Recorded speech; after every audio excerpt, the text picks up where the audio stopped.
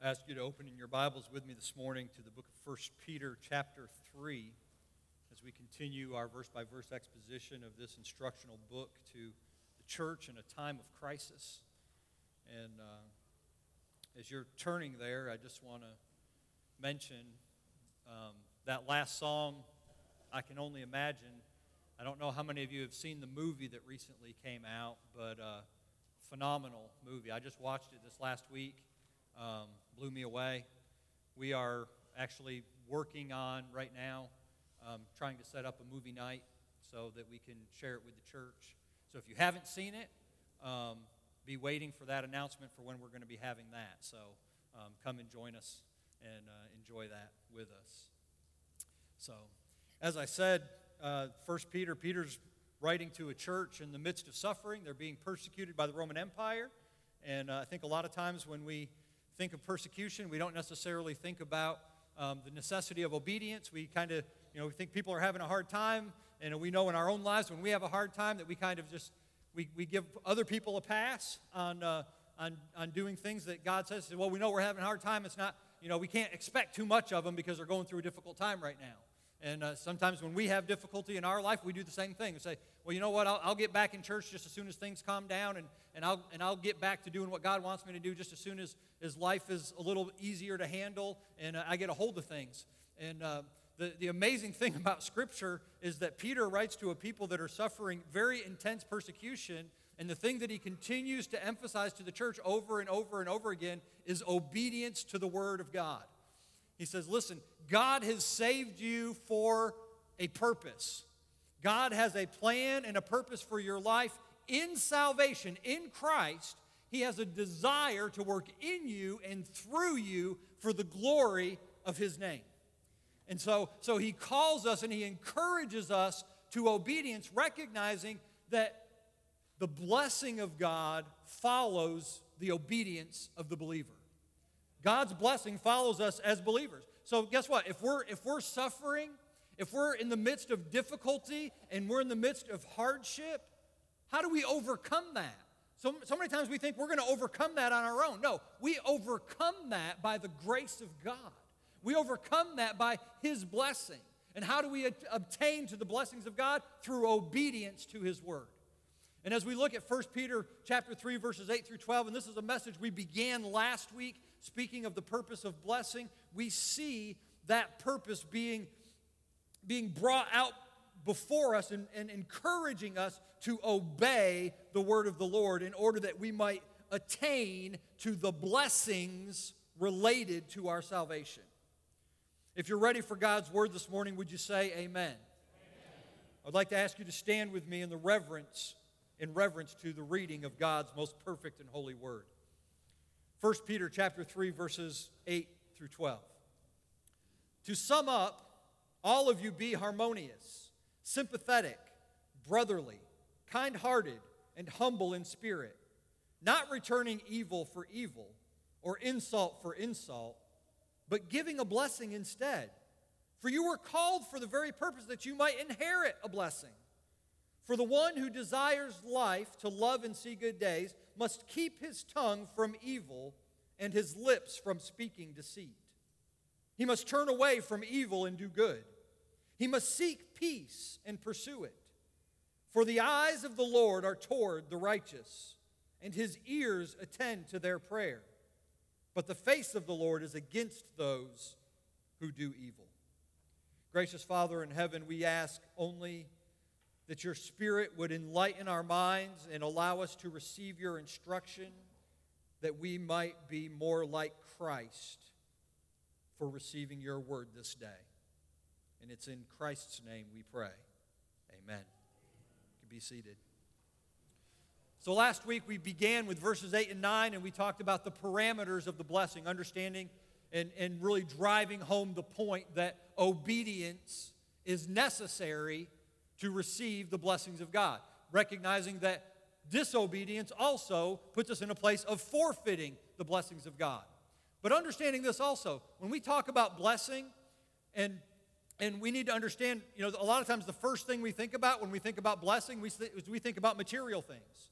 We think about God's blessings as being financial and homes and clothing and family.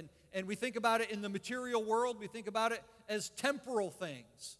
When the greatest blessing that God will ever, the greatest blessing that God will ever give to us, the greatest blessing that we will ever receive from His hand is the blessing of salvation.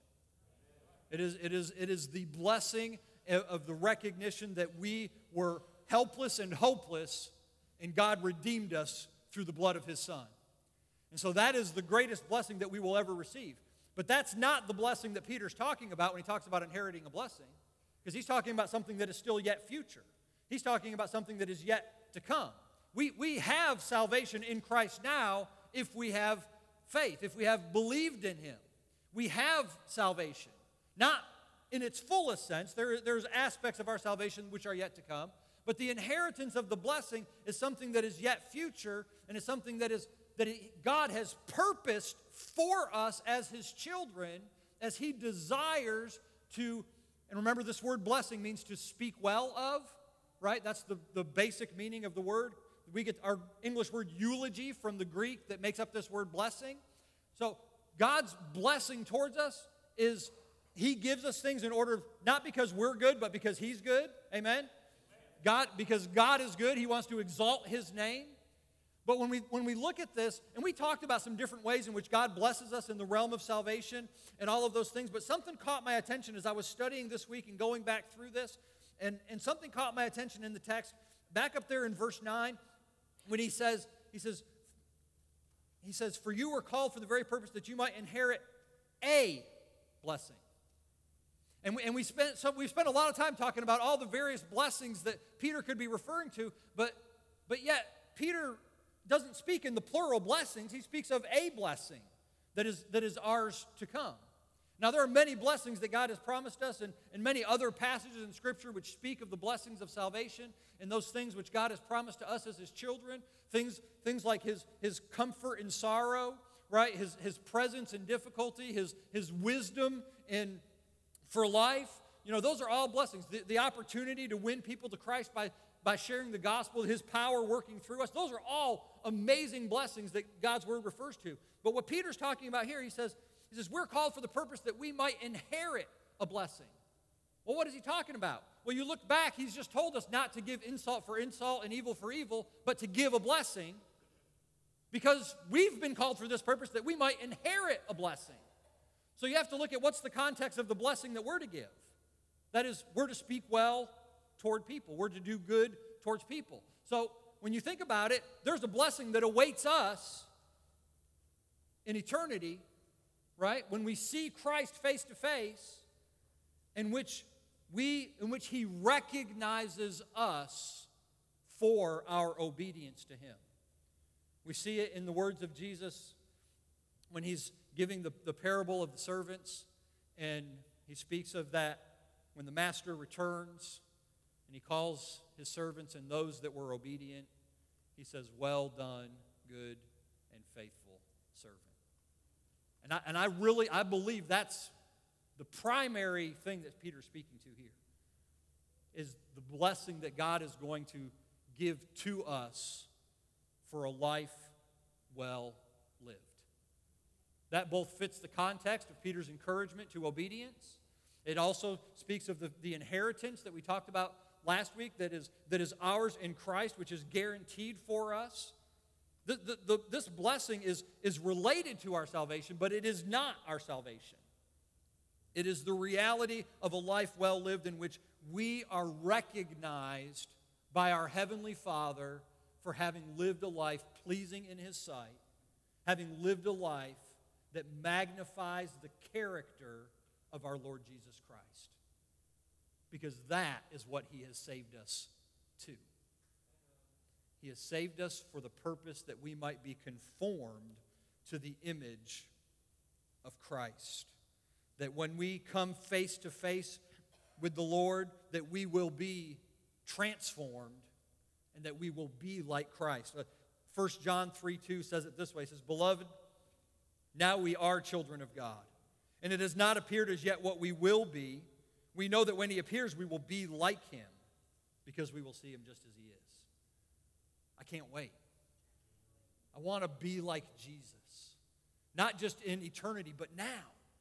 And how do we become like him? By obedience to his word, by doing what he says. This is the purpose for which he has saved us. Romans 8:29 tells us this. It says, for whom he foreknew, he also predestined, listen, to become conformed to the image of his Son. We are saved for the purpose of being made like Christ.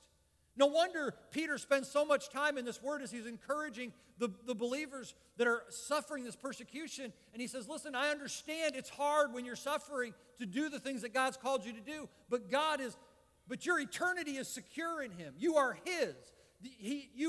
You have a glorious inheritance in heaven waiting for you, but you're not there yet. And as long as you're here, I've got a purpose and a plan for your life. I've got things for you to do in order that I might be glorified through you and in you and to you. And so God's word through Peter to us is that we would live for the glory of Christ, to be like him, that we might inherit a blessing. I so look forward to that time. So Peter begins in verses 8 and 9, and this is what we talk, the parameters of the blessing, and he says, listen, these are the characteristics that you ought to pursue. And then he starts off in verse number 10 talking about the promise of the blessing. He says, for the one who desires life, to love and see good days, must keep his tongue from evil and his lips from speaking deceit. Now I call this the promise of blessing because Peter's argument for giving the instruction that he has and for supporting what he said about inheriting a blessing comes from the Old Testament Scriptures. If you notice that the very first word in verse number 10 is for. He's saying, because of this reality which is written in Scripture, I've given you this instruction. Because this is what God has said. And it shows us the consistency of God's Word. This isn't something new to us in the New Testament. This isn't a new way that God is working, that he provides blessing for those who are obedient to him. Peter says, listen, I'm encouraging you to be obedient. I'm encouraging you to follow God's word. I'm encouraging you to reflect the character of Christ in all that you do, because this is what God has always expected. And he quotes from Psalm 34, verses 12 through 16, and that verses 10 through 12 in 1 Peter 3 is a quote from that passage. And so he makes that point, and he says, listen, this is the reason, because God's word has said these things about the blessing that you've been purposed for. He has told us that if you desire life, to love and see good days, that there's some things you must do. And he gives us 3 things that we must do in order to obtain that blessing. And I like the way that he talks about the blessing, because here in verse number 10, he talks about the blessing as something that we enjoy now. Right? And we talked a little bit about that last week. It's something that we enjoy now. If we desire to see, or if we desire life, to love and see good days. Your translation may say, who desires to love life and see good days, or something to that effect. But the word order isn't as important as the primary message of the text, which is that there are good things that we desire. We desire a good life. Anybody here that doesn't desire to have a good life? Right? I listened to John MacArthur preach on this passage several weeks ago, and he talks about just how we just assume that everybody wants a good life, right? I mean, you go out into public and you talk to people and you say, you know what, have a good day. You ever object to someone telling you to have a good day? You ever think, no, I don't want to have no good day. You don't have a good day. I mean, we just assume that that's a good thing. That's what everybody wants, right? We want to have a good day. We think, and we know that other people want to have a good day, and so, we tell them those things because our desire is to see good things. And and this is but there's a difference for us as Christians than there is just for the general world around us. A lot of people think that Christianity tends to take away the things that allow us to have a good life. We think, man, God's just a killjoy. He just doesn't want me to have any fun. He just doesn't want me to do the things that I want to do. And how can you have a good life and follow God at the same time? Because they've defined the good life as certain things that they want and not the things that God wants. And what they fail to realize is that the best life that we can have is a life that is lived in obedience to God, because God wants what's best for us, as any good parent wants what's best for his children. I mean, if you think about this, when you're at home, and if you've had kids, you've probably had this experience. You're at home and you're cooking dinner and you're trying to get things ready, and your kids come in and they want to play in the kitchen and they want to mess with the knobs on the stove and they want to do things. Do you let them do it? I mean, they really want to. They want to put their hands on the burner and they want to touch the stuff on the stove and they want to change the knobs. I mean, that's what they really want. But you don't let them do it. Why? Because one, you know it's harmful to them. You're trying to do something that's good for them, but they can't understand it in the moment because all they can think about is what they want. It's the same way with us and God. All we can think about is what we want. All we can think about is but God, I want this. And I know what's best for me. And God says, no, if you knew what was best for you, you'd let me do what I want. And so that's the idea here when we think about the good life, is understanding that, you know what, if we follow God, He's going to give us what's best for us in every circumstance in order that we might exalt and glorify His holy name. This is the desire that Peter speaks of in here, the desire to love life and to see good days, to experience the fullness of God's blessing in this life as we look forward to the life to come. But you know what? There's some obstacles to us obtaining that reality, that blessing, as we look forward to that one blessing in the future, and we keep our eyes on the blessings that are ours now, right? The blessings of this life. There's obstacles to that. And those obstacles, well, let's just say it's us. We are the greatest obstacle to receiving and enjoying the blessings of God, because we have a tendency to do things that God doesn't like, right? I mean, anybody ever say something that you regret? Right? I mean, that's just a given, right? I mean, we all do that. We all have a tendency to speak at times when we ought to be silent, right? And that's really the first thing that in this text that Peter quotes from Psalm 34, it's the issue of controlling our mouth, right? I almost had to rewrite the whole sermon and just make it about just, controlling our tongues, because there's so much here and there's so much in Scripture that speak about it. But look there in verse 10. He says, the one who desires life, to love and see good days, must keep his tongue from evil and his lips from speaking deceit. Keep your tongue from evil. I think sometimes we don't go far enough in recognizing the damage that we do with our mouth. We say, I made a mistake. We make excuses. I was angry. I was frustrated. We might even apologize while at the same time justifying why we did it. And yet, the Bible says that when we speak in a way that is offensive and hurtful, that we're speaking evil. We don't like to think about that. We don't like to think about that we're the ones that do evil. But he only tells us not only that we speak evil, he says, but we do evil. I mean, later on in the passage, he says, that we are to turn away from evil and do good. And that the face of the Lord is against those who do evil. Well, what is evil? Evil is anything that displeases God. That's what's evil, okay? Now, that may sound kind of harsh to our ears, and we don't like to think about it that way, but that's what God says.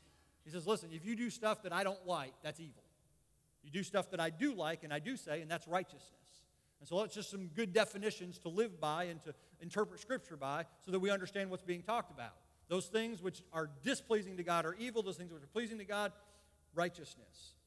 So Peter's already given us all these instructions in verses 8 and 9, and then as he quotes from Scriptures, he quotes from the Psalms, he's just reinforcing the reality that we have a responsibility as believers in Christ to live in a way that honors God, so that we might receive the blessing that He has purposed for us, but recognizing within that promise is this reality that we are the ones who most often get in the way of doing what God wants to do in our lives, because we do things our way rather than God's way. And one of the biggest things is the way that we speak. When we are angry, when we're frustrated, when we're struggle. And I think it's amazing that God understands us so well that He's written so much in Scripture about the need to control our tongues. So that if we spent as much time in Scripture as we ought to, we would have that instruction over and over and over again to control our mouths. James chapter 3, verse 2, it says this. It says, "For we all stumble in many ways. If anyone does not stumble in what he says, he is a perfect man, able to bridle the whole body as well." You know what that means? It means that if you can control your tongue, there's nothing that you can't control in your life. But he also goes on in that passage in James 3, he describes the tongue as a world of iniquity which defiles the entire body, is set on fire by hell, and cannot be tamed. He calls it a restless evil and full of deadly poison. And he goes on in verse number 8, he says, "No man can tame the tongue." We're commanded to tame the tongue. We're commanded to not speak evil. But Scripture also tells us that we can, not on our own. Only through the power of the Holy Spirit are we able to control that which controls us most of the time. So our mouths can cause us more trouble than just about anything else. And it says it in two ways. It says first, speaking evil and speaking deceit. And so we talked about speaking evil. Deceit, of course, is lying. But more than just lying, it's lying for the purpose of doing what's best for you. Trying to do. Sometimes it's misrepresenting yourself in a situation that'll make you look better. Sometimes it's just encouraging somebody else's misunderstanding of a situation that might make you look better.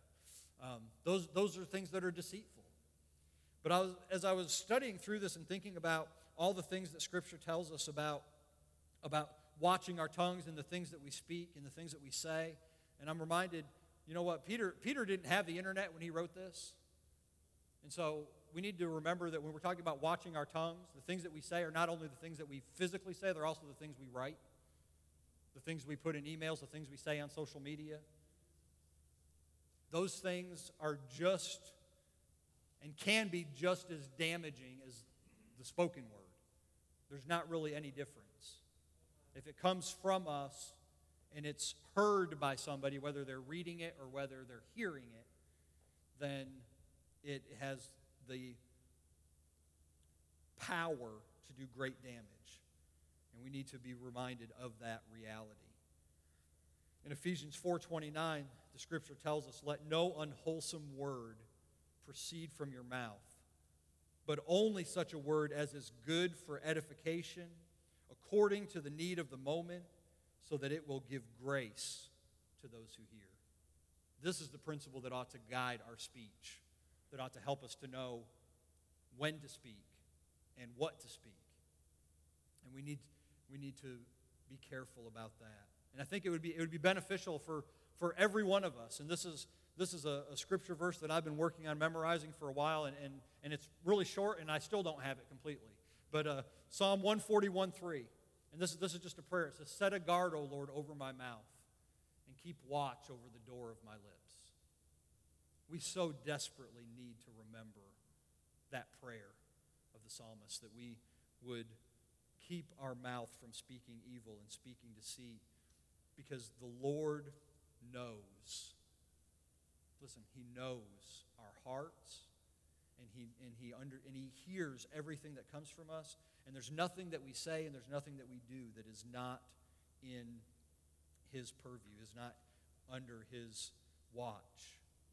As we walk with Christ and mature in our faith, the Lord will continue to instruct us and to help us to grow in faith. And that's really what this as Peter speaks from Psalm 34. Listen, he says, you must keep your tongue from evil and your lips from deceit. You must turn away from evil and do good. What he gives us here is really a picture of repentance. That is what to repent. When John the Baptist came on the scene, he began to preach repentance and faith. Repentance toward sin and faith in the Lord Jesus Christ. When Jesus came on the scene, his first message had to do with repent and believe. I mean, that's the message. The message throughout Scripture is that one of repentance, turning away from evil and turning toward Christ. As I said, as we mature in the faith, the Lord continually brings us to this reality. We tend to think of repentance as something we do at salvation, and we do. We repent when we get saved. We repent of our sins. We put our trust in Christ, and we're saved. But repentance isn't just something that we do just once. Repentance is the lifestyle of the Christian, because as we walk with Christ, He's going to continue to show us areas in our life in which we are not meeting His expectations. As we study His Word, as we listen to sermons, as we fellowship with other believers, He's going to continue to reveal things to us that we're not doing that He wants us to do, or things that we are doing that He doesn't want us to do. I remember years ago, before I was called to ministry, but thought I was doing good, didn't realize or didn't recognize any outward sin in my life. Thought I had things under control. Thought I was doing good. Went to a Bible study at the church we were attending at the time, and we were studying the book of James. And we get to this passage in James chapter 4. And in James chapter 4 and verse 17, and this won't be up on the screen, but in James chapter 4 verse 17, it says something to the effect of that he who knows to do good and does not do it, to him it is sin. And I remember just thinking, oh my word, how many times have I known to do something that was right and good and beneficial to somebody else or in a certain, and then I just didn't do it. And the Bible says that's sin. That's offensive to God. Just to, and so you come back to this thought: how can anybody walk in righteousness? How can anybody be pleasing in God's sight? Because every time you turn around, God's just exposing your heart to some other reality in your life in which you've fallen short. But here's the beauty in that: the greater that we recognize our sin, the greater we recognize the grace of God. The more we see just how far away from God we really were, the more precious and beautiful His grace becomes. And so I think that's why He does it. I think that's why He continues to convict us, to lead us into a lifestyle of repentance. If you've walked with Christ for a while and you've experienced this, you know that there are things that the Lord will convict you of today that a few years ago you wouldn't have even considered an issue. And the Lord will convict you and He'll show you something and you're going, Lord, thank you. Thank you for revealing this to me, and thank you for grace. It helps me understand a little bit better what Paul was saying to Timothy in 1 Timothy when he calls himself the chief of sinners. And you think, Paul? Really? I mean, this guy, he'd been forgiven. He'd been ministering for years. And yeah, he had done some bad stuff in the past, but he'd been serving the Lord and planting churches and spreading the gospel and writing scripture. And yet, as Paul gives instruction to his young pastor friend, he identifies himself as the chief of sinners.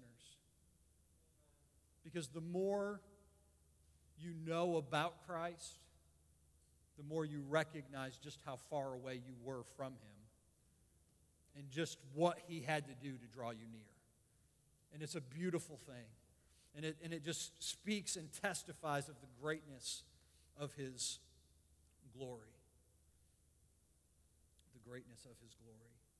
So He tells us, turn away from evil and do good. And then He gives us a third instruction. He says, you must seek peace and pursue it. We're to be peacemakers, right? Isn't that the testimony of Christ in the Sermon on the Mount? In Matthew 5:9, it says, blessed are the peacemakers, for they shall be called sons of God.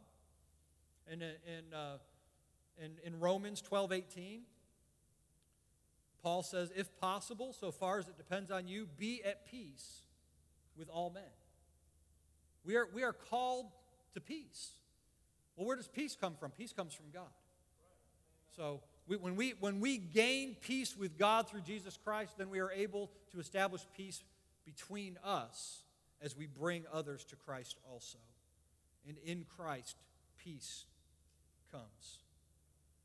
So we must seek peace. We must pursue peace in order that we might be pleasing in the sight of the Lord. And then here's that word again in verse number 12 pops up again, that word for. It's an explanatory word. It's a word that says, because of this. It says, for the eyes of the Lord are toward the righteous. Here we see the source of God's blessing to us. The eyes of the Lord are toward the righteous, and his ears attend to their prayer, but the face of the Lord is against those who do evil. Wow. If we're going to enjoy life, if we're going to see good days, if we're going to experience love, we need to know the Lord. We need to know that blessing comes from Him as we obey His word. And our obedience, again, we're not earning salvation. This is not an instruction to those who have not experienced the grace of God. This is instruction for those who are walking with Christ, who have known the glory of regeneration. Okay? Those who have been saved and washed in the blood. This is instruction for them. This is not instruction saying, listen, you need to do these things or you're going to hell. That is not the purpose of these passages. These passages were written to believers in order that they might pursue holiness and represent Christ. And so when you're listening to these instructions, understand, no matter how hard you go after these things, if you don't have a relationship with Jesus Christ, no matter how well you try to attain these things on your own, you will never be pleasing to God. You cannot be. Only through Christ can you be pleasing to God. So this instruction is for believers, for us as His children, to desire good and to do the things which are pleasing to Him, because He knows not only everything that we do and everything that we say, but He knows our very hearts. He sees into our soul. He knows our motivations. He knows those things. And He has given us as His children a great privilege of representing Him to the world. To demonstrate that we know that He is a faithful Father, that He is a sovereign Lord, and that He always does what is best for us. He desires our good. That's what it means for His eyes to be toward us. It means He's looking out for us. He's looking out to give us what's best and to do what's best for us. His ears attend to our prayer. God delights in the prayers of the righteous. He loves to hear His children calling out to Him. He loves to hear His children recognizing their need for Him. And He delights to respond to the prayers of His children to the glory of His name. That doesn't mean that He always gives us what we ask for, but He always hears us. And He always answers in accordance with His perfect will. And He always does what will bring Him the most glory in every situation. So He sees us, He knows us, His ears attend to their prayer. And it's interesting here, I think, that this quote comes in at this point because Peter has just finished speaking back in verse number 7, just finished speaking to husbands about honoring their wives and submitting to the responsibilities that God has given them, recognizing that to disobey is to hinder your prayers.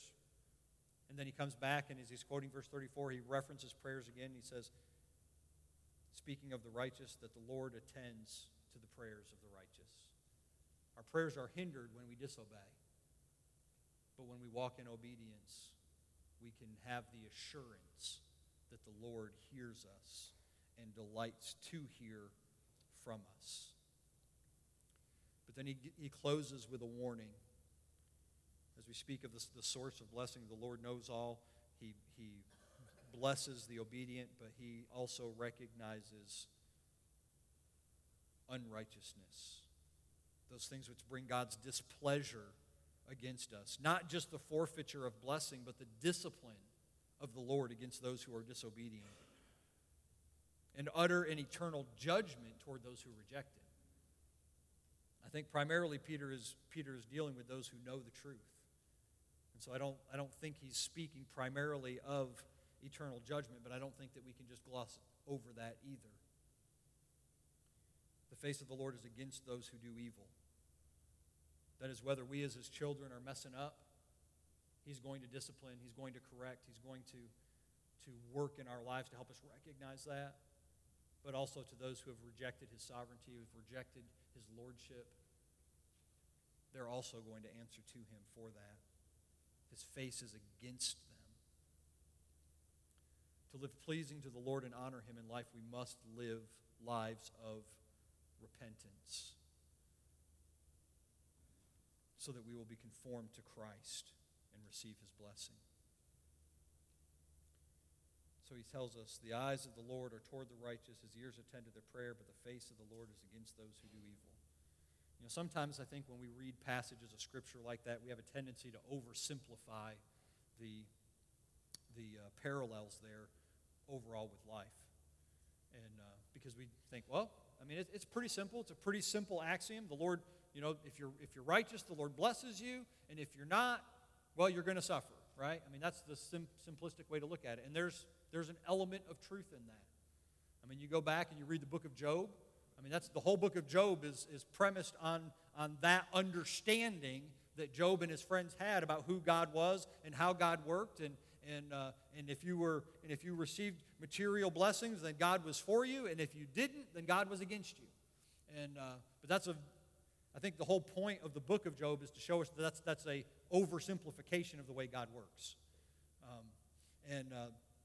I've been studying through Job again just recently, and reading the arguments of Job's friends, you know, his counselors that are such a comfort to Job. Not really, they're not.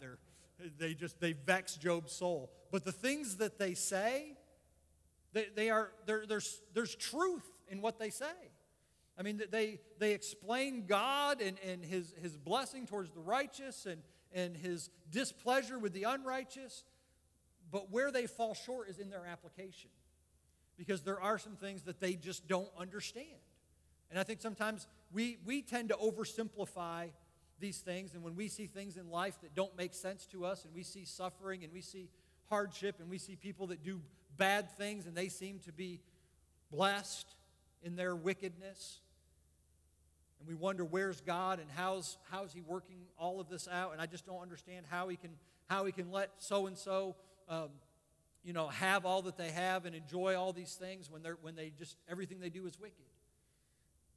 And I was reminded of avoiding that kind of simplistic view of God's blessing from Psalm 73.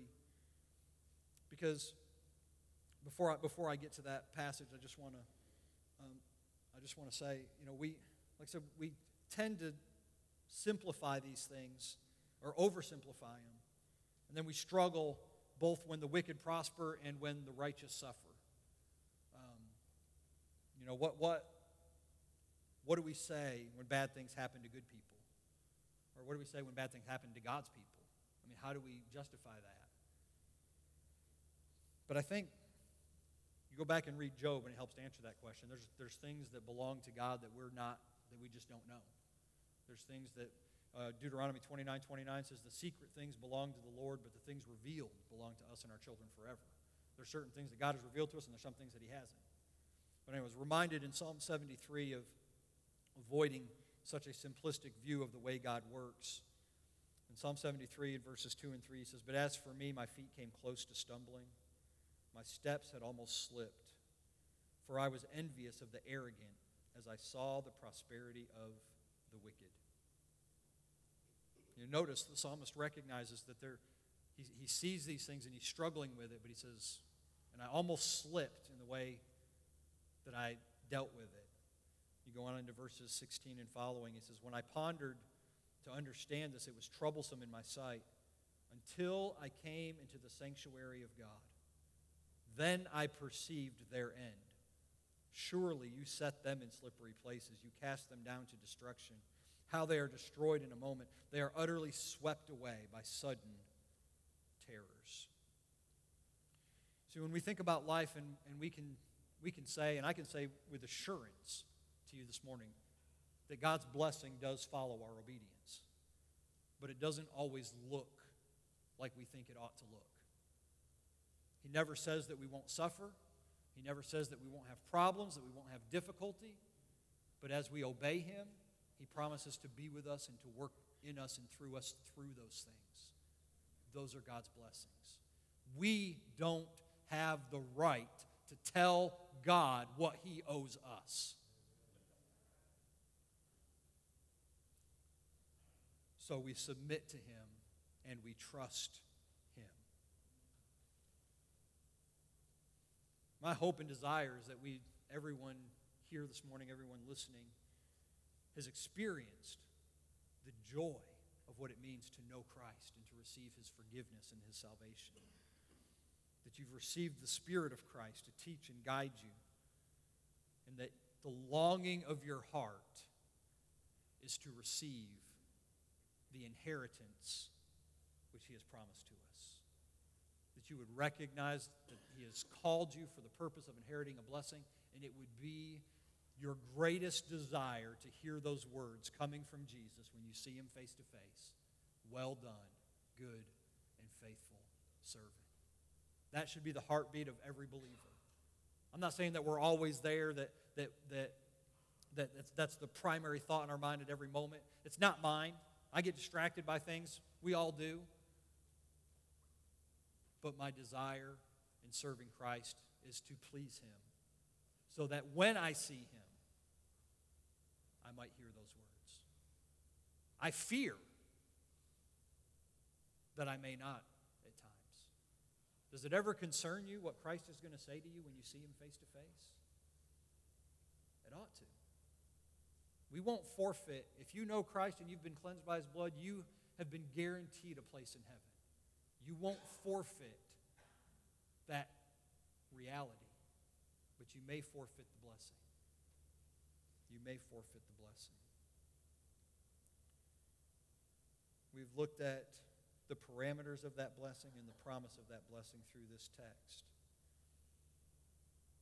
And my desire is that we would recognize the reality of what it means to follow Christ in salvation, to pursue obedience, to do those things.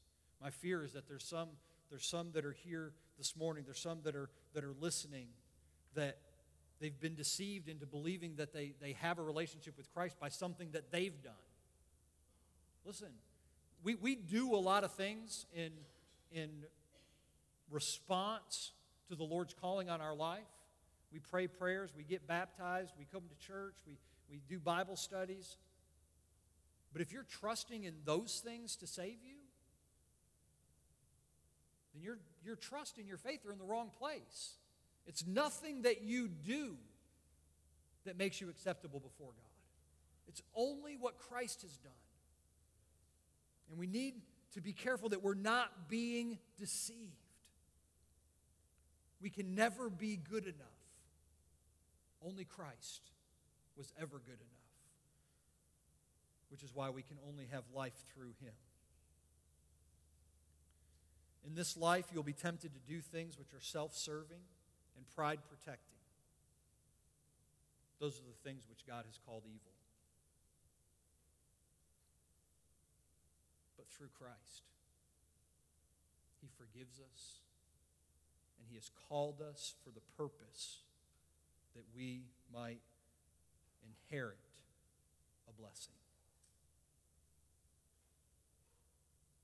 God has expectations of us all. Those expectations remind us that we are fallen and that He is gracious.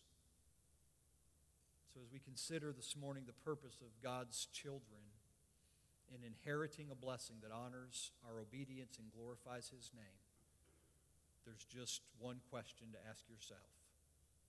Will you inherit a blessing? Let's pray together.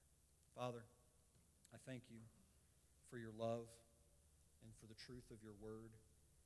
I thank You, Lord, for how You continue to work in and through us as we listen to the word which You have given us in Scripture. And You challenge us in our own understanding, in our own acceptance, and in our obedience to You. And Father, my prayer is that for your saints, for those that have been cleansed, that they would be challenged, Lord, as you have challenged me, that they would be challenged to live in a way that reflects your character each and every day, that they would wake up in the morning surrendering themselves to you, the giver and sustainer of life, that they would offer themselves as a living sacrifice to be holy and honoring to you, which is our reasonable worship.